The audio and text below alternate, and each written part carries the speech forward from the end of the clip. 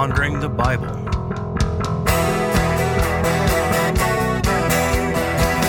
A deeper dive into the books of the Bible.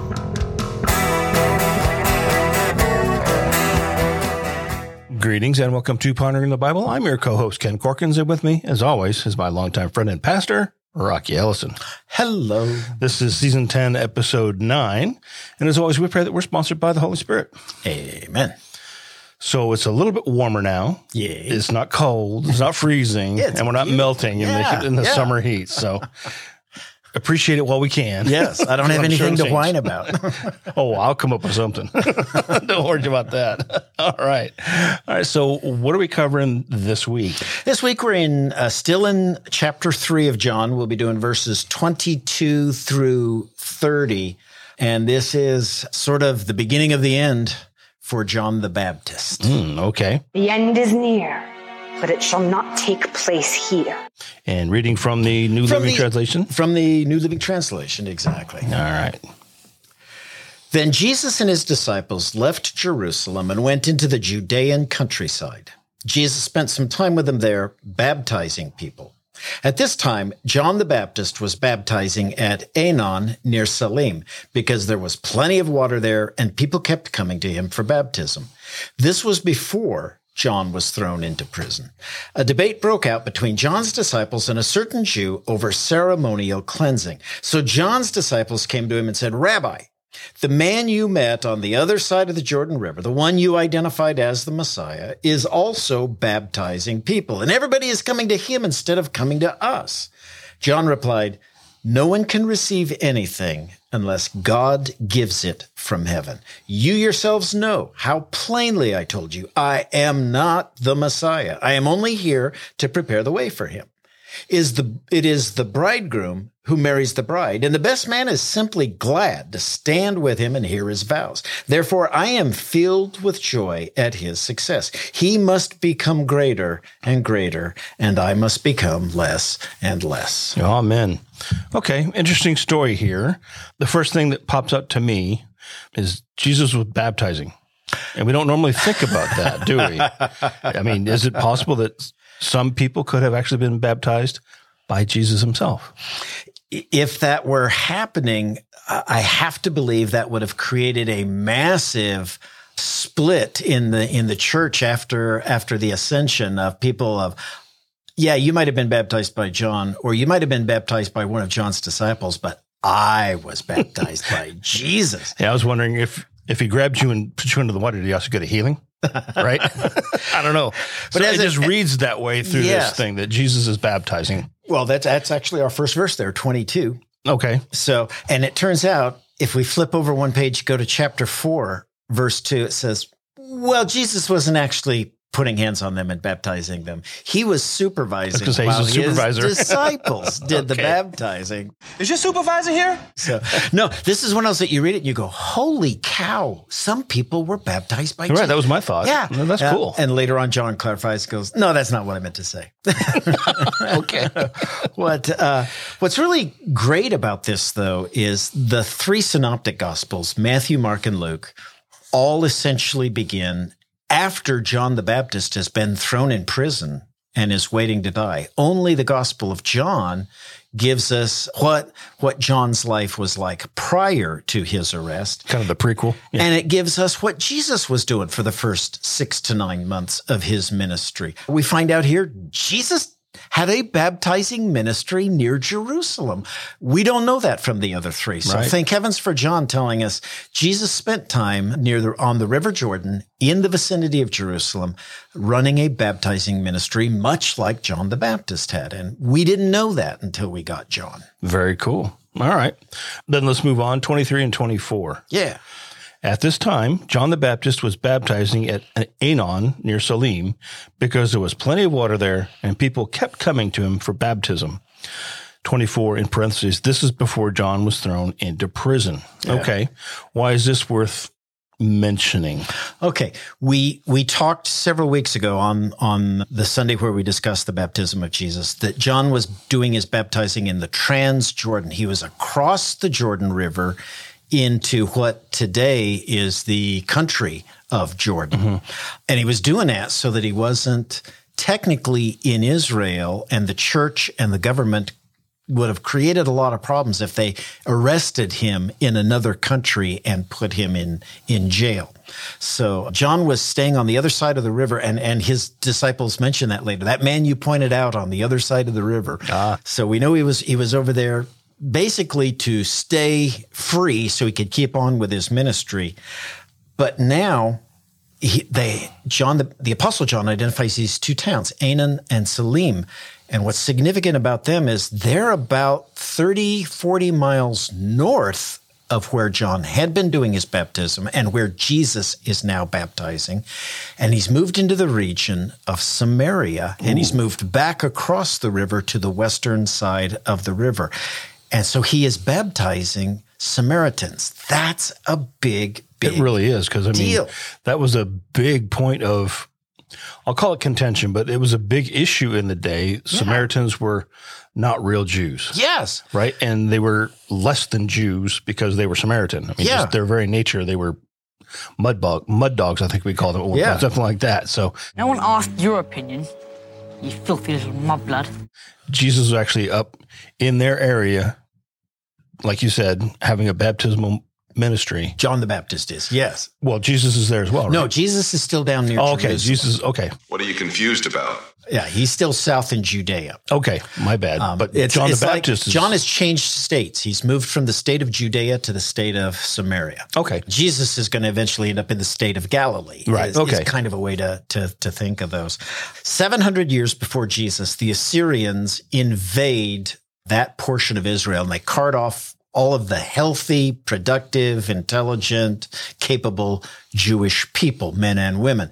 And what's left behind is people with physical disabilities, people with intellectual disabilities, people with appearances that might imply there's something wrong with them. Handicapped, physical handicapped. Yeah. The unwanted. The unwanted. And that's who remains behind. And then the Assyrians move a bunch of their people into what is today, or what became Samaria, and gave them that land for themselves. Well, there is intermarriage that takes place. So you're absolutely right. Now, the Jews in the south and the Jews in the north, in Judea and in Galilee, are like, they're not pure Jewish anymore. They're not really Jews. They're now as foreign as if they had been born in Assyria. And so they still want them to come south, come into Jerusalem every Passover, pay their temple tax, buy animals, make a big contribution, and keep the economy running. But we're going to treat you horribly, right? Because you're bad people. You're not purebred Hebrew. Send your money, stay home. Exactly. So they treat them horribly, bad enough that around 500 years before Jesus, the Samaritans go, that's enough. We're building our own temple. And so on Mount Gerizim, they build their own temple. It's significantly smaller than the Jerusalem temple. And of course, it doesn't have the Ark of the Covenant. There's only one of those, and it's in Jerusalem. But they began holding their festivals around this on the same dates. And instead of coming south and spending money in Jerusalem, they keep all their money in Samaria. Fair enough.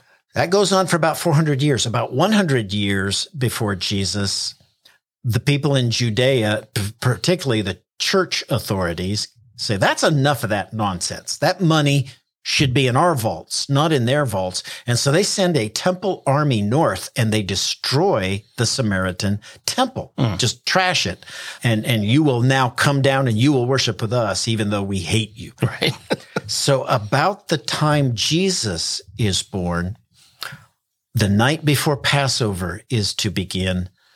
A team of Samaritans comes south and they bring with them 100 human corpses and they scatter them all over the temple property, which means it's now polluted and impure. It's unclean. Right. Unclean. So for 7 days, you can't have any activities. So there's no Passover that year. And that's when the Jewish authorities are like, that's it. No more Samaritans in our country ever. They are just heathens and dogs. We want nothing to do with them.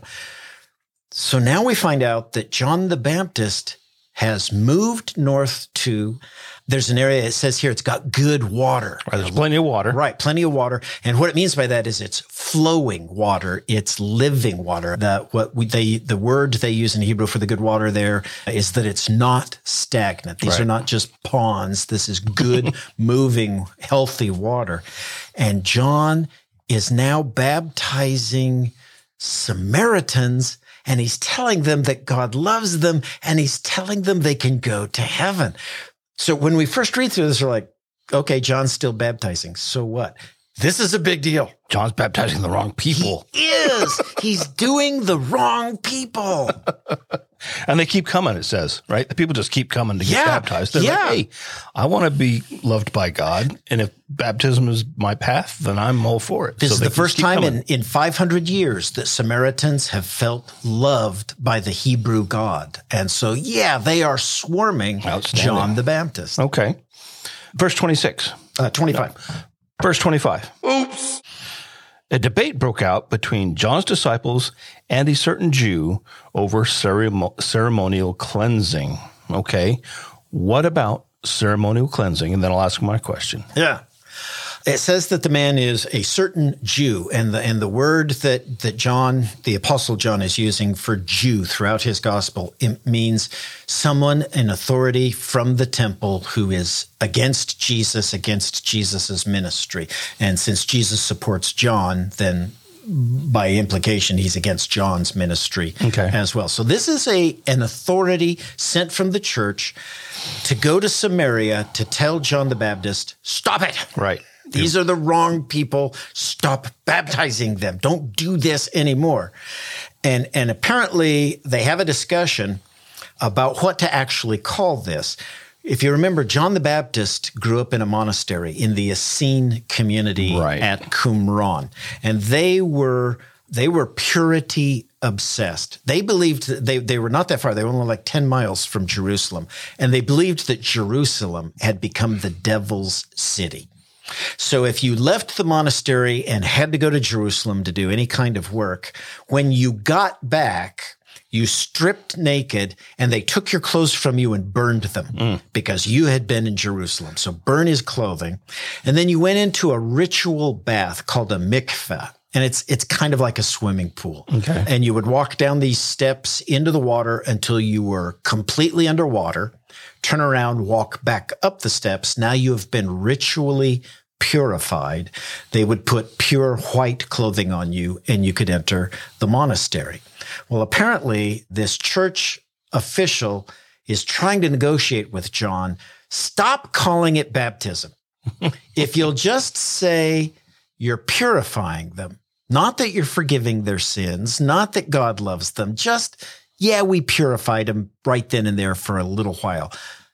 Then I will leave you alone on this. And apparently John stood his ground and said, nope, we're baptizing. That's what we're doing. I'm reminded of the Blues Brothers. We're on a mission from God.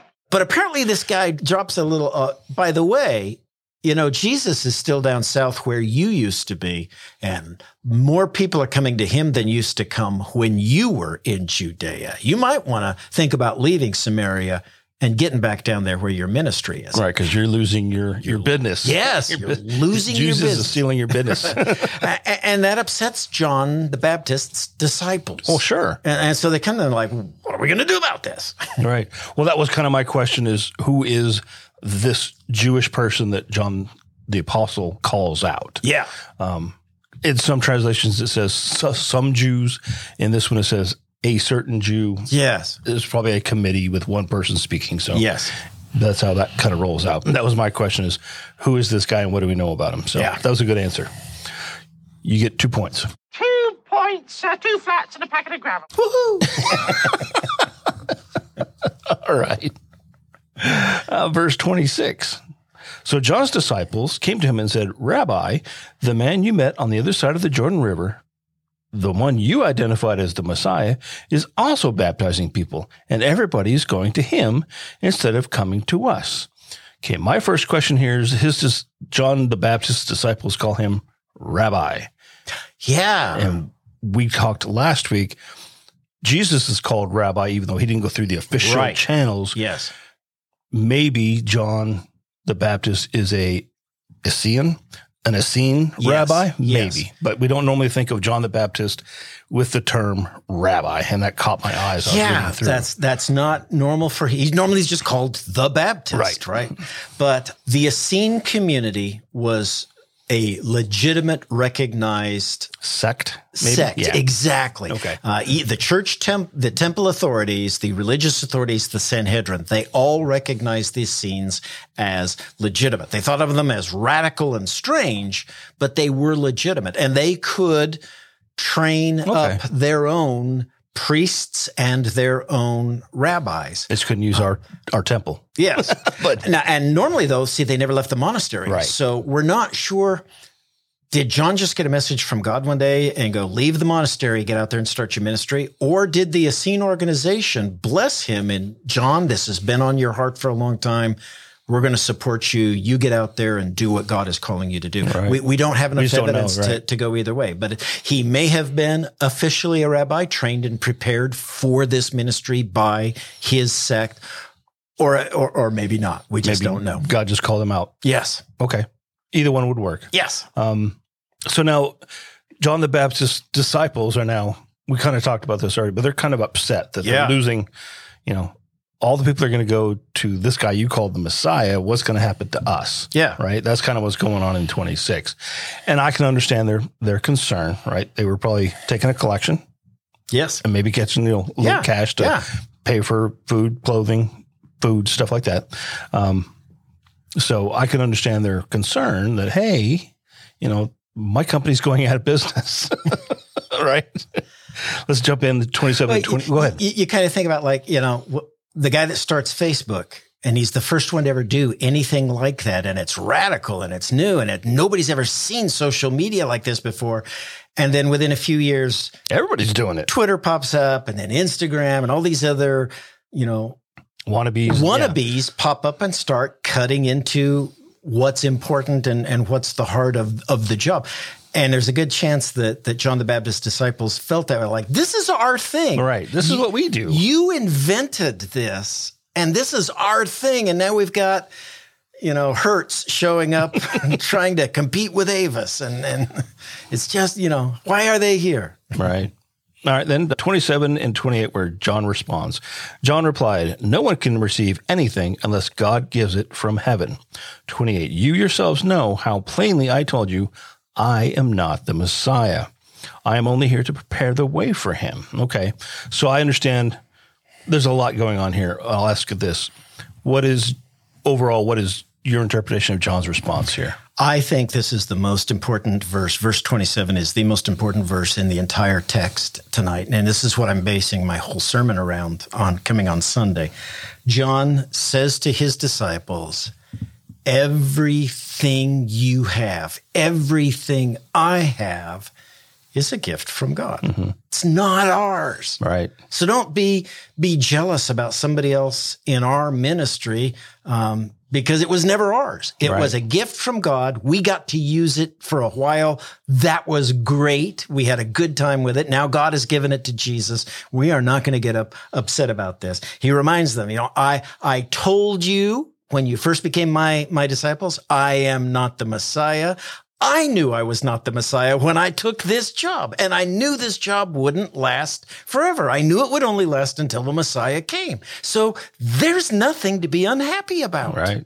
We should be glad for the good time we got, for the ministry God gifted us with, not for what's next. Right. Yeah. I don't know what those guys are going to do, but hopefully they don't go to prison with him. But who knows if they leave. Well, I mean, John the Baptist eventually moves more political and gets in deep trouble. Yes, he does. And I would be surprised if I don't know if his disciples stayed with him or bolted. We know that they begin running. They're you're right, in jail in this time. You don't get fed in jail. So unless you've got people bringing you food, you starve in So maybe jail. It's his disciples are supporting him. We know he's got them, because he stays alive for about a year, it sounds like, in jail. So they're at least supporting him through that. And we're going to find out later in the Gospel of John, they run messages back and forth between John and Jesus, right? Candygram for mango. They come to Jesus and they go, John is really depressed. Yeah, I remember that story. He wants to know, did he make a mistake? Are you really the one, or should he be looking for somebody else? And Jesus sends a really good message back with John's disciples. Go back, encourage him, lift him up, tell him, yes, I am the one. Right. Okay. Then 29.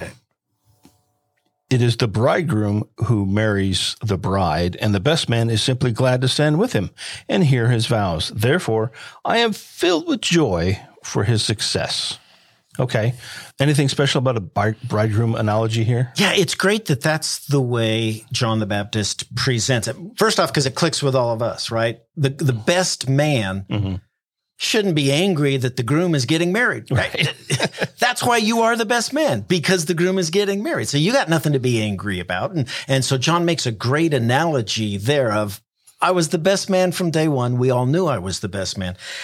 But the other reason I'm really glad he words it like this is throughout Jewish history, the Messiah is portrayed as a groom and the church as his bride. Right. And in Christianity, we adopt that, right? Jesus Christ is the groom, and we, the Christian church, no specific denomination, we, the church, are the bride of Christ. And throughout most of Jesus's parables in the New Testament, heaven is depicted as a wedding banquet, a wedding feast. And so John does a really good thing there in tying in this wedding analogy to Jesus, because that's going to figure very strongly in Jesus's own personal message for the next 2 years. Outstanding. Let's finish up with verse 30. He must become greater and greater, and I must become less and less. Haven't we heard this before? We have, but this is interesting because you know how we were talking last week? Is John 3:16 Jesus speaking, right, or is it John the Apostle summarizing? Yeah. Right? Well, the same thing has just happened here. The vast majority of theologians believe these are John the Baptist's last words in this gospel. And so he reiterates what he said from the beginning, right? I'm just here to make the road straight. Right. As soon as he shows up, I've got to diminish and go away. And verse my work 31, here is done, right? And in verse 31, then it will become the Apostle John narrating. There are some who believe 31 is still John the Baptist speaking. You can get good reasons for both sides, but I'd say it's probably about a 75-25% argument. 75% saying this is the end of John the Baptist in this gospel. Okay. Very interesting. Yeah, 31, I read it. We'll get there next week, I know. Yeah. But I'll just read, I'm sneaking ahead. All right, anything else on this one?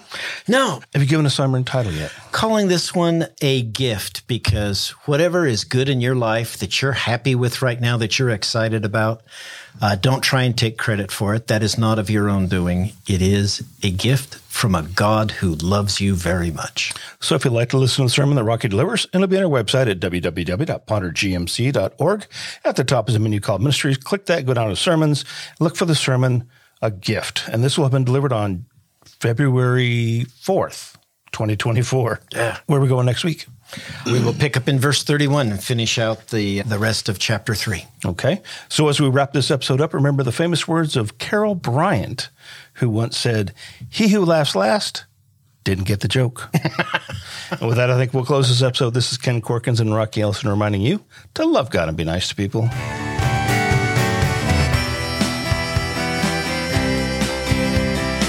Thanks for tuning in. You can find us at www.pondergmc.org. There, you can watch our live stream services, listen to replays of Rocky's sermons, and find other interesting information about us. This has been Pondering the Bible.